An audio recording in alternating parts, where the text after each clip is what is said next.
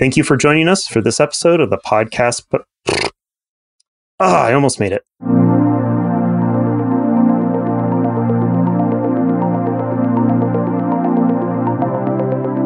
Brought to you by iland, this is the CloudBytes Podcast, where we've brought together a panel of opinionated cloud customers, providers, and analysts to discuss topics related to how clouds are built, marketed, and consumed. Everyone has different needs in the cloud, so we'll debate the topic at hand and at the very least, agree to disagree. Our goal is to provide good sound bites about how to manage your bytes in the cloud. And sometimes the best conclusion may simply be that the cloud bites. This episode is all about connectivity to and within the cloud. My name is Brian Knudtson. I'm a cloud technologist for iland, and I will be acting as our moderator for today's discussion. This episode's panel includes a wide variety of perspectives on networking and the cloud. Let's start by having each of our panelists quickly introducing themselves with their current role and a soundbite of their initial thoughts about what is important about the connectivity of cloud infrastructure. Thanks, Brian. My name is Eric Lee. I live in Kansas City. I've been working in IT for almost 26 years now, starting it as a help desk administrator, and now I'm all the way up to a cloud engineer architect. Currently work for a very large healthcare IT company based in Kansas City. Cloud connectivity is very important to us. We have many SaaS-based applications that we consume, plus we deliver over 80 applications to our clients, some of them based out of public clouds, some of them based out of our own clouds on premises. Having the connectivity between all of those is very, very important for us to continue to function and provide hospitals the care that they need to be able to provide to their clients. Hi, my name is Tom Hollingsworth, and I am a reformed network engineer, CCIE number 29213. In a former life, I was a senior network engineer for a value-added reseller here in Oklahoma City, Oklahoma. But today I work for an analyst firm, Gestalt IT, and I'm an event lead for Tech Field Day, specializing in networking and security. From a networking perspective, the cloud is kind of exciting to me because it turns the model that we've spent so many of our months and years learning on its head. We're not as concerned about east and west traffic inside of our data center anymore. Everything seems to be flowing out to the cloud, which means all of those 10 and 40 and 100 gig switches that we were installing because we thought we were going to have to deal with Hadoop clusters for the rest of our lives. Well, those are kind of sitting around now. We're having to deal with things like SD-WAN and CASBs and a bunch of other things that I quite frankly didn't study for. So I'm very interested to find out how this is going to work from a traditional networking perspective. Hey, I'm Lauren Malhoit. I hate to say it, I'm in marketing now at Juniper, but I did spend over 15 years as a real life technology person. And of course, I'm still in a technical marketing role. I think cloud is really important. I like to look at things from the customer perspective, and connectivity obviously is the most important part of how we're going to accomplish any sort of multi-cloud or public cloud deployments. And, there are a lot of drivers that get us there, just the cloud features themselves, what applications best align with which public clouds, customers being able to do things like supplier management. So telling me, my vendor or your vendor, hey, you know what, I can get a better deal over here. That's a really important reason to go to cloud, to have connectivity to multiple clouds. Doing things like data privacy, I don't need to go into GDPR with you all. I'm sure you're sick of hearing about it.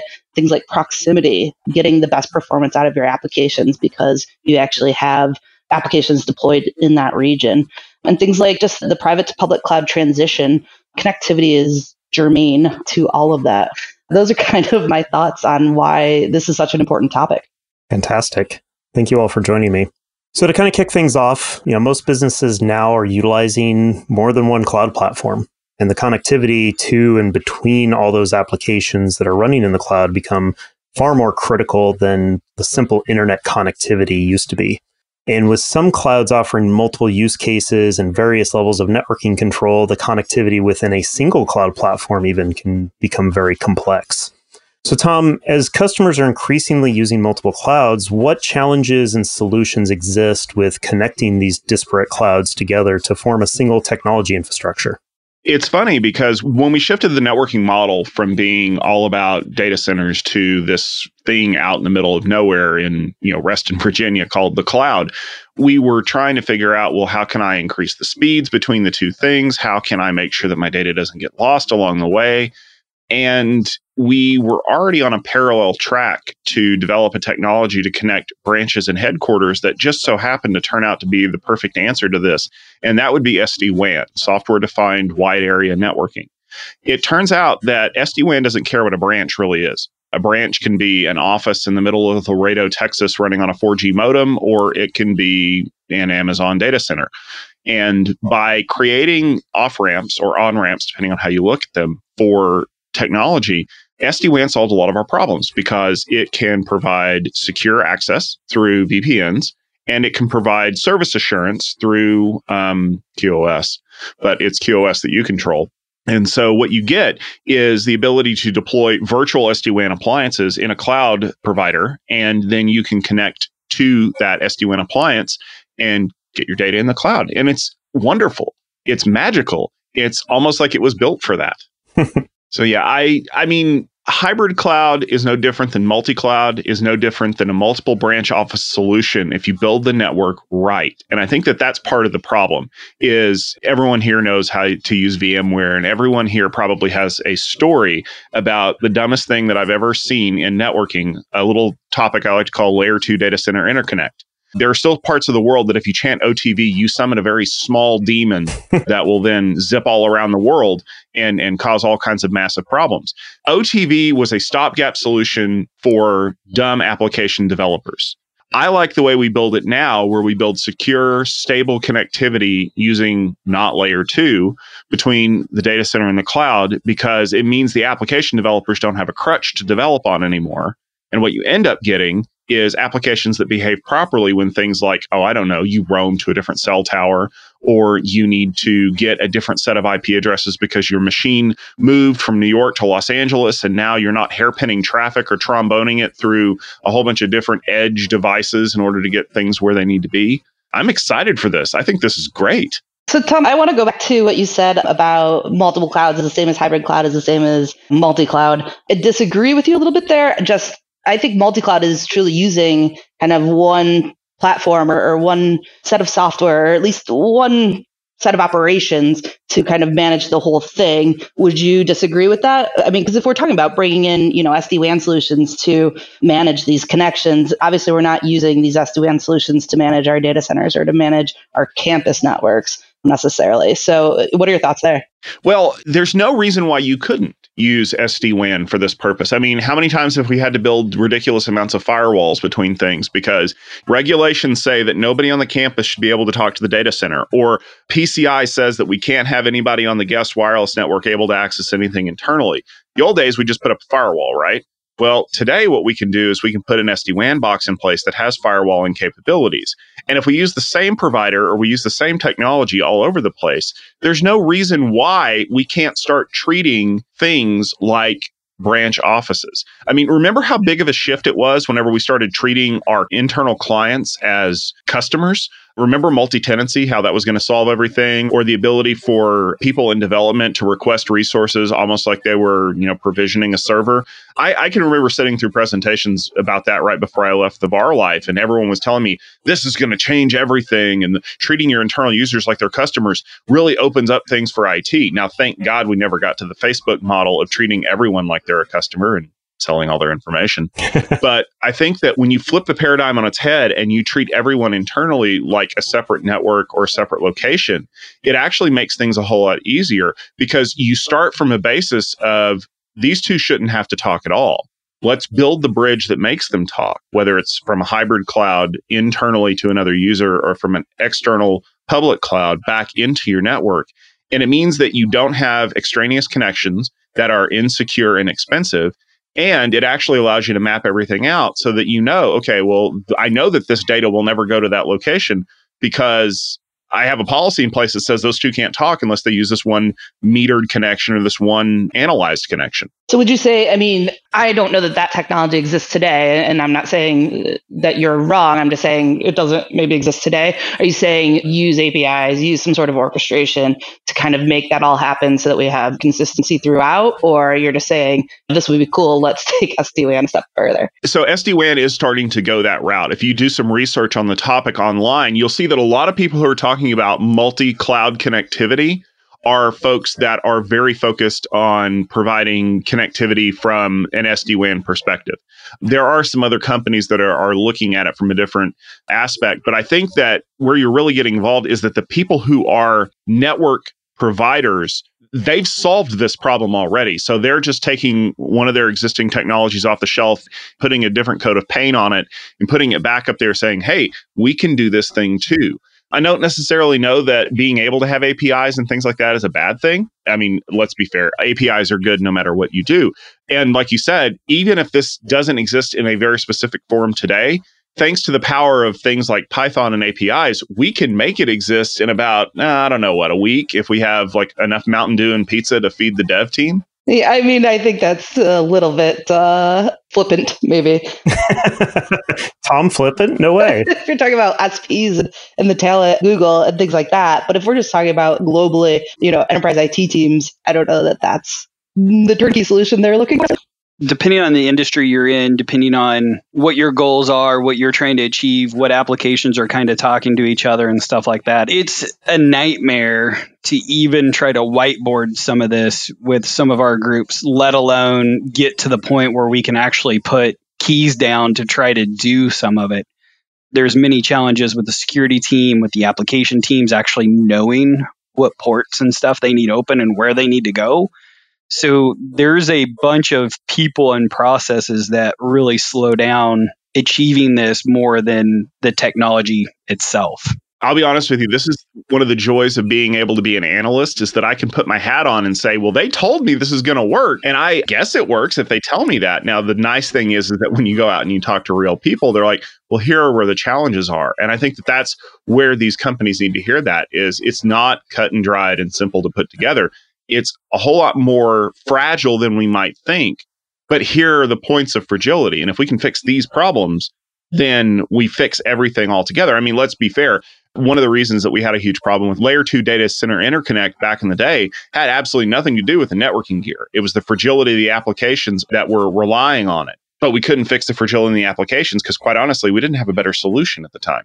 Yeah, and that's always a challenge with new technology is the people on the front end are getting what they need out of it, hopefully, because that's driving the development aspect of it. But oftentimes those are very niche use cases in large companies that may not necessarily fit everybody's use cases. And I think you see that very apparent what Eric said, where you've got these large companies that have strong development focuses where they can put enough pizza and Mountain Dew together to build cool things.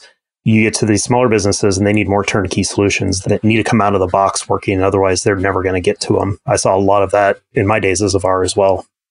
So, Eric, as you've seen cloud used within your organization and how connectivity is utilized and looked at as part of disaster recovery and business continuity events can be very different and oftentimes not always considered properly when developing the connectivity to the cloud. So what was your experience recently? And as we record this, we're kind of on what looks to be the front end of the COVID-19 epidemic. With that experience that you've seen, keeping that workforce connected and being able to, essentially having to have people go work from home, but still have them be able to actually work. How is the cloud pieces within your organization? Have they been helpful? Has it been harder? Were they really prepared to be able to connect all these people to the cloud as part of this business continuity plan? Yeah, that's a very good question. Let me preface this with stating that we generally have a no work from home as a kind of standard policy. I'm able to work from home if I need to, but I'm expected to be in the office if I can't. We have very few people that work from home on a day-to-day basis unless their job is out at a client site all the time or something like that. So when the COVID-19 stuff came about and we decided as a company to work from home, we had to kind of run around pretty quickly to make sure we could get 20,000 people connected via VPN or other means necessary, both on premises and to services that we have in the cloud. Luckily, I think migrating to some of the SaaS-based solutions that we've had over the years really alleviated the connectivity that we needed to on-premises and allowed us to rely on individual internet connectivity to those sites and services. So that, I think, nowadays compared to maybe 10 years ago or what have you, was a great benefit. For us, though, we have Direct Connect stood up and has been running for quite a few years. We've had some other VPN solutions in-house that worked quite well for the minimum number of people that we had remote connected in. We did have to stand up a whole new VPN site with a whole new VPN client and push that out in about a week in order to get the majority of our people to be able to function and access internally hosted applications. There's some applications that quite a few people use SaaS-based, but we have them deployed on premises as well. For those things, software repos and stuff like that people need to be able to code into and stuff all day. Previously, we were looking at alternating days. Everybody pick a buddy and take turns on days connecting on the VPN to do your work. Wow. But we were able to stand up another service very, very quickly. Our teams for the client side are really, really good. Direct Connects worked very, very well for most of our people. Our software delivery system is very, very well. So we were able to auto push out the VPN client pre-configured to everybody's devices in about 2 days, did some testing groups with it, and it worked very, very well. In order to connect to some of our applications for those who do operational-based management and monitoring stuff, it was very, very easy. We've got a lot of that stuff tied into our on-premises monitoring tools, logging back through that. So for a lot of stuff, it was quite simply passing through Direct Connect or connecting through one of our multiple VPN connections back into on-premises to be able to handle that load. But being able to use multiple carriers, coming in through multiple ingestion places and stuff like that was very important for us to be successful. Yeah, that's really interesting. So Eric, in the context of the applications, not necessarily the SaaS applications, but maybe some more of the on-premises workloads or workloads you're hosting in the cloud, what was kind of the hardest thing, not necessarily deal with in the execution phase, but in the planning phase? I mean, I hear a lot about data and just how expensive it is to, have multiple clouds and on-premises and all of that, and have the data, writing the lines and sitting in various places and all of that. I don't know if you came into any of that planning, but I guess just in general, in context of applications, what do you think was the hardest part about the plan? Yeah, I think it's a little bit of all of that combined, actually. We have a pretty good and a pretty large security group on premises, but dealing with security on premises is a little bit different than dealing with security once you get into a public cloud, right? Where are your logs going to be? Where are they going to be stored? How do I keep those for a long amount of time? How do I reduce the costs in doing that? If I leave them in the public cloud, there's a certain cost for that, and they may only be available at a certain speed for a certain amount of time. If I bring them all on premises, once I get to a certain scale, that becomes very, very cost prohibitive for both network and then storing them on premises. There's all of those factors that go into what we do, what risk we are willing to accept, what operational challenges we're willing to accept or code around or do something differently based on a combination of all of those factors. When you're hosting applications for numerous different clients over a very long amount of time, our application's over 30 years old and it really hasn't changed a whole awful lot until recently. For our core application, not all of our bolt-on and additional stuff, it becomes a challenge because you have a bunch of shared resources that connect into multiple of them. And when you start connecting that into instances running in the public cloud, you start running into VPC limitations. You start talking about ingress and egress charges. It really changes the architecture of everything. And once you move one component of that architecture, it's like tipping over a domino. And sometimes you don't know how many else are going to fall until you start talking to all the other teams, right? And then that domino may affect somebody else. So that planning can be very, very intensive. It can change the outlook on the future work for a bunch of different teams by making some simple changes, especially on the network side. So the hardest thing is talking to other people. I mean, honestly, right? It really is. And I'll admit, I mean, we're probably all used to you work on something, you create something, it's your baby. You only want to change it when you have to for something that you like. And if there's somebody from the other side, whether it's, security or another application that's working with it or what have you, wants you to make a change for something that you don't deem worthy for your time, but it may be worthy for the product overall, we still have a hard time making those changes and prioritizing it. So yeah, definitely working with the different groups, having a unified objective, right? We may have a very high level unified objective. Hey, we want to go deploy in this cloud, in this region with the limited services are there. But once you break it down into its subcomponents, down to a certain amount of levels, sometimes that message gets lost and you're too focused on what you're working on to see the forest as a whole through the 50 trees you're working on. So it can be very challenging. I also find that institutional memory for things like disasters tends to be very short-lived. I live in Tornado Alley, and I mean, literally, it used to be if you said Oklahoma to somebody, the two things that got brought up more than anything else were the Trail of Tears and tornadoes. And so I'm constantly answering questions about that for people. And we get on average a really nasty one about every 5 years. And yet when you tell people, hey, you need to have some kind of an offsite system for recovery, they tend to kind of gloss it over. It's like, oh, that won't happen here. I can remember stories of some of the technology vendors driving into the middle of what looked like a war zone after a large destructive tornado wiped out the administration building for more public schools, having to recover hard drives out of a server in order to boot it up so the teachers could get paid so that they could use the money to go, basically put their lives back together.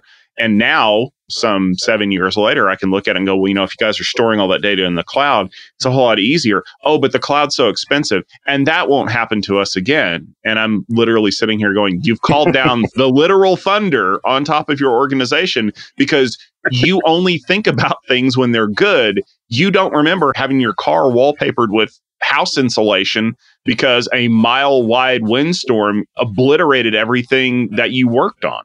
Tom, one of the tornado instances that you and Eric will both remember was when the tornado went through Joplin, Missouri a few years back. And I was working with a customer at the time on building a new data center. And then that happened. And they're like, let's talk about DR a little bit. And so their plan was to, they had a bunch of stuff that went to different branch offices that they had. And they were, we can get our data back from those places. I'm like, is everything going to be able to talk to each other at that point? Well, they were hub and spoke at that point. So it wasn't quite that easy to be able to do that. And so they ended up being kind of an early adopter of DR to the cloud in order to say, we'll have it up in a place where everyone else can get to it. As long as they have an internet connection, they have the capability of getting to it.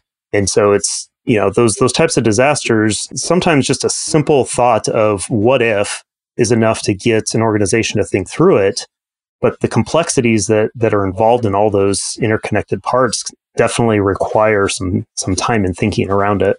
Yeah, and we've really changed our thoughts on how we do some of that, right? We have two very large sites in Kansas City with multiple sub data centers in it, and they're many, many miles apart. But as we move more applications to the public cloud, we really look at where is the secondary site going to be? Is it going to be on premises in our data centers that we own? Is it going to be one on premises in our data center, one in the public cloud, right? And some of that really depends on where our client is located, what kind of connectivity we can get from them to that site. We own our own POPs throughout the US that we can kind of connect them through. And then from there, hop via direct connect into some of the public clouds. So we have a lot of flexibility in that area, but we really look at it at a client by client basis on where we're going to put stuff and where the DR for them is going to be located based off of database size, database change rate, client connectivity, all of those things. I think that's so important. I mean, we're talking about tornadoes because obviously our minds are on pandemics and horrible things, but there are just little things too. We had one rack in a colo back in the day, and they had screwed up their A and B electrical, right? So as long as you're plugged into one or the other, you have power. But unfortunately, they were both A for us somehow. And and sure enough, you got to replace the UPS or something, and you think you're good to go, and all of a sudden, all your applications go down. So there are a lot of, just random 3 p.m. on a Tuesday where things just go down. Yeah.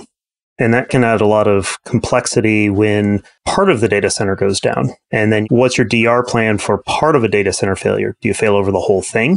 Do you fail over part of it? And then you got to deal with the connectivity between the components that may be in 2 separate places but are used to living next to each other, which actually is an interesting segue. Lauren, on-premises data centers, a lot are starting to adopt micro-segmentation within the data center in order to divide up the network. And sometimes it fits into more of a security thing.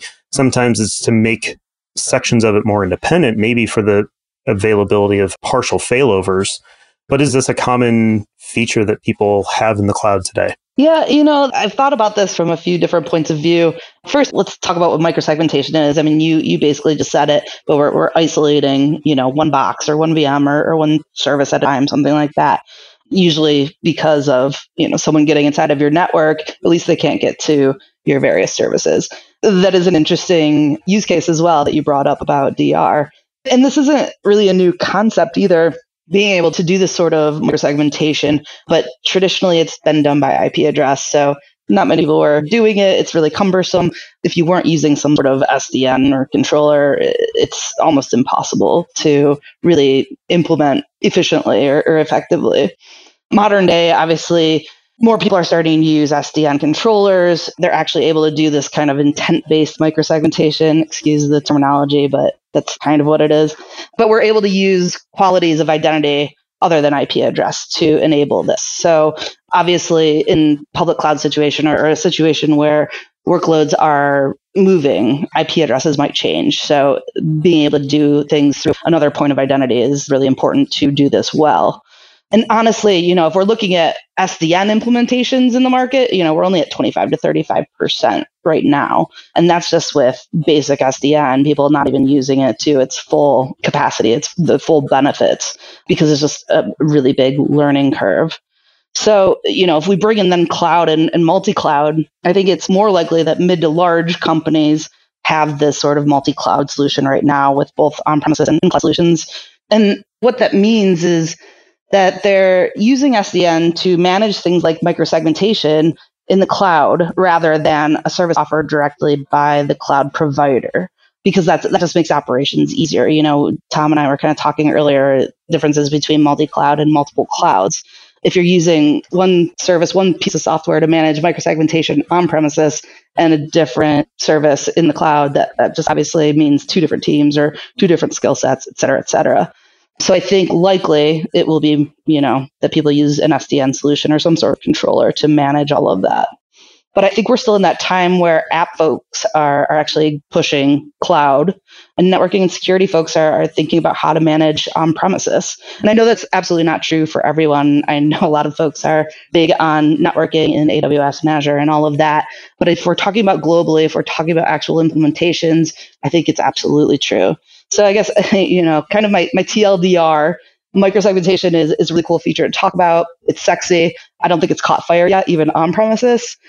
People are still getting over that learning curve. Microsegmentation honestly requires just really deep knowledge of application dependencies. Mapping is going to take months and months. And yes, there's software out there that can help us now. Still, you're going to need that human touch. You might need to bring in consultants to do this. No one knows what their applications look like. So maybe if we're talking about great deployment of a new app to the public cloud, yeah, sure, it'd be a great time to implement it. But I think there's just a lot more that goes into it. And I don't see microsegmentation being used everywhere for everything anytime soon. I think it's funny that one of the reasons why we think of cloud as being a big consumer of microsegmentation is because you have to explicitly define connectivity in the cloud. Like, these 2 systems will not talk to each other unless you do it a specific way. People who are used to doing on-campus networking are very versed in the fact that Ethernet is the chattiest protocol on the planet. And so this idea that, I have to specify these things is nice in theory, especially for security people.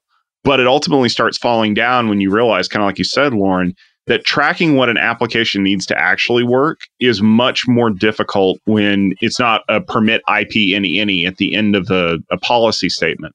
And so you have to do the homework. You have to figure things out. And a lot of people aren't used to that. And I think that's one of the reasons why you're seeing adoption of technologies like Cisco's ACI or VMware's NSX in the cloud, because you're like, well, why would I need campus networking solutions or campus data center networking solutions in the cloud? Well, it turns out they're giving you a lot more than just the typical cloud-like connectivity. They're also doing things like application dependency mapping and helping you rewrite policy so that it works better and can take care of exceptions when someone deploys a new application.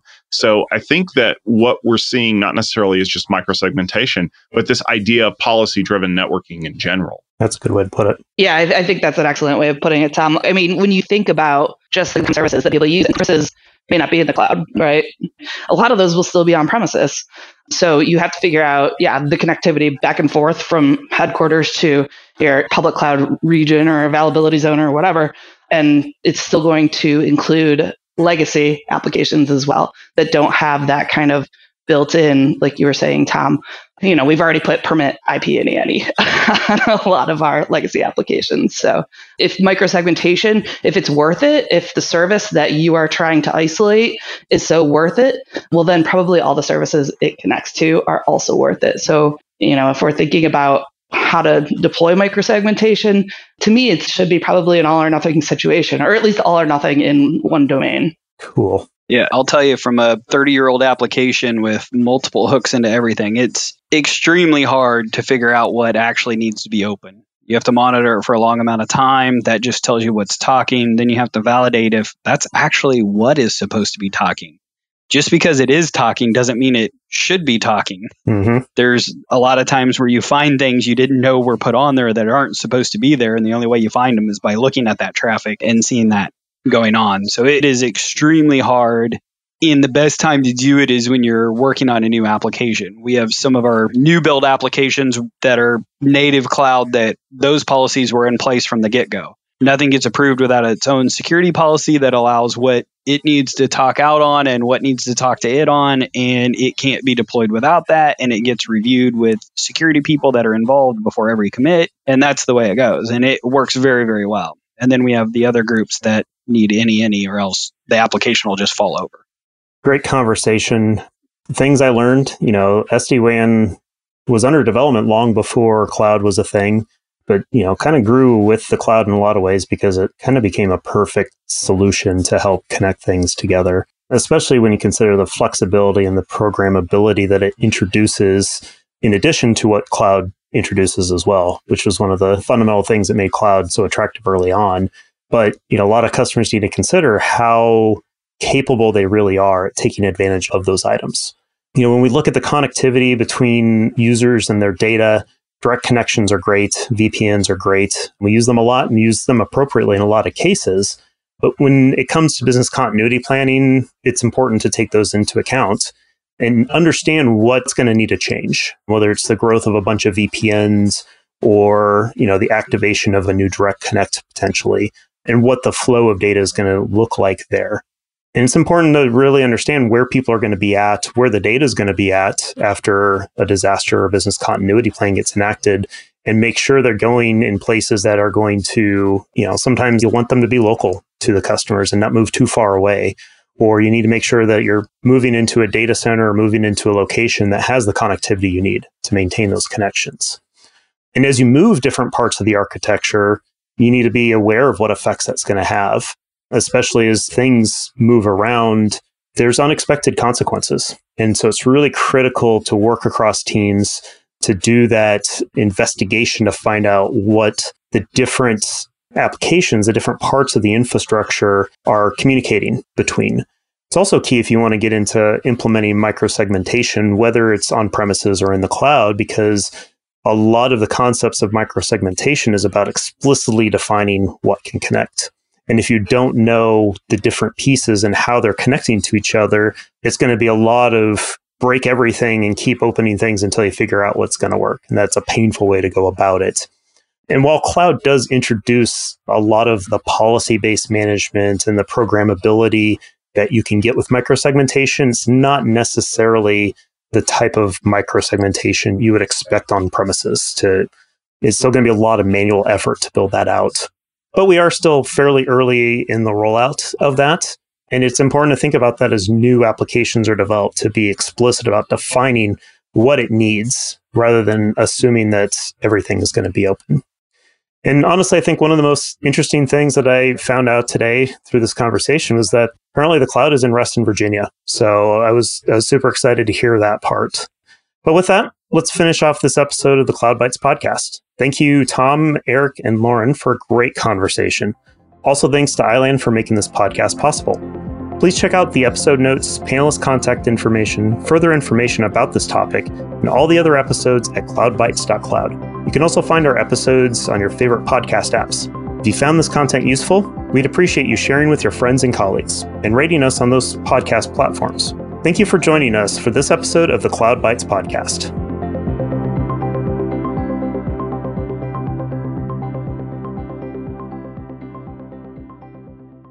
Like, I keep expecting to look outside and see people having a video conference via skywriting or something. Hey, that's a good marketing idea, Tom.